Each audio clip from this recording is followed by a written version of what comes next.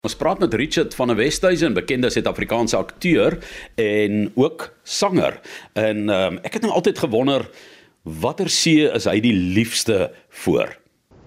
So as jy my vra oor die see, wel, ek het my lewe lank nog probeer om dinge eenvoudig te hou, so wat ek eerstens wil sê is, dis lekker by die see. Ek het hom al in verskeie gedaantes ervaar. Daar waar ek groot geword het, het ons langs die Weskus baie gekuier, en daai kuier is gewoonlik 'n kampeerdery. Port Nolloth, Honneklip Baai, Kwaas, Brazil, sulke plekkies. En daar is altyd kreef geduik.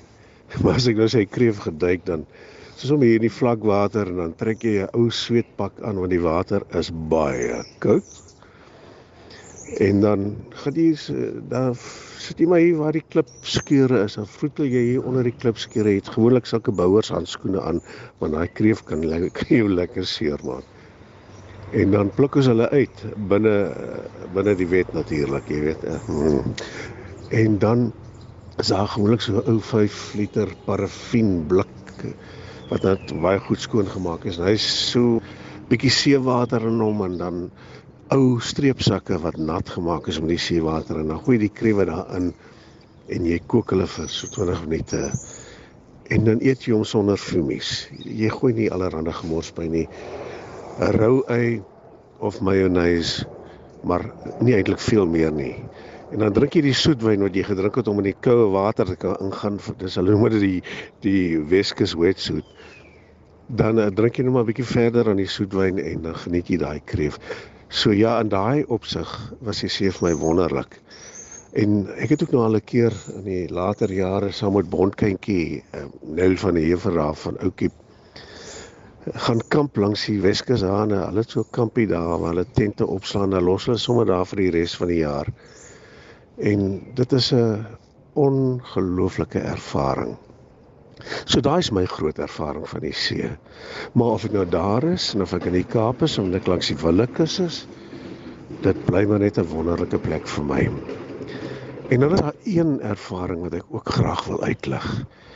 En dit was, ek was baie gelukkig om op 'n seiljag te wees in die Griekse see, maar daar was 'n eilandjie met die naam van Alimia. Dit is 'n piepklein eilandjie, hy is so eentjie van Rhodes af, Rhodos. En ons het daar in 'n geweldige groot beskutte baai. Ek noem hy's 'n kilometers lank daai baai. Ons daar ingevaar en anker gegooi. En toe vertel die kaptein vir ons, dit is nou die plek waar Mussolini sy duikbote geberre het gedurende die oorlog. En dan kyk jy om jou, daar's niks nie, behalwe daar is hier ruïnes van die barakke waar die duikboot bemanning gebly het. En dan is daar 'n piepklein Griekse ortodokse kerkie wat heeltemal op sy eie daar staan. Hy is omtrent so groot soos 2 badkamers. En daar's kristalletjies wat daar op die klippe, weet, daar langs die see wat daar deel is van die klippe. En dan daar kan jy duik en jy kan snorkel, maar daar kom geen ander mens daar nie. En jy soek ook nou nie eintlik vir duikbote nie, maar dit is diep en die water is warm en daar's wonderlik seekos wat jy kan uitduik.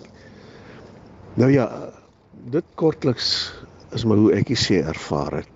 Daar in die Willekus, die Weskus, Natal, Mosambiek. Die see bly vir my 'n wonderlike plek. En as ek hier nou ophou nie, gaan ek nog vir die volgende uur lank praat.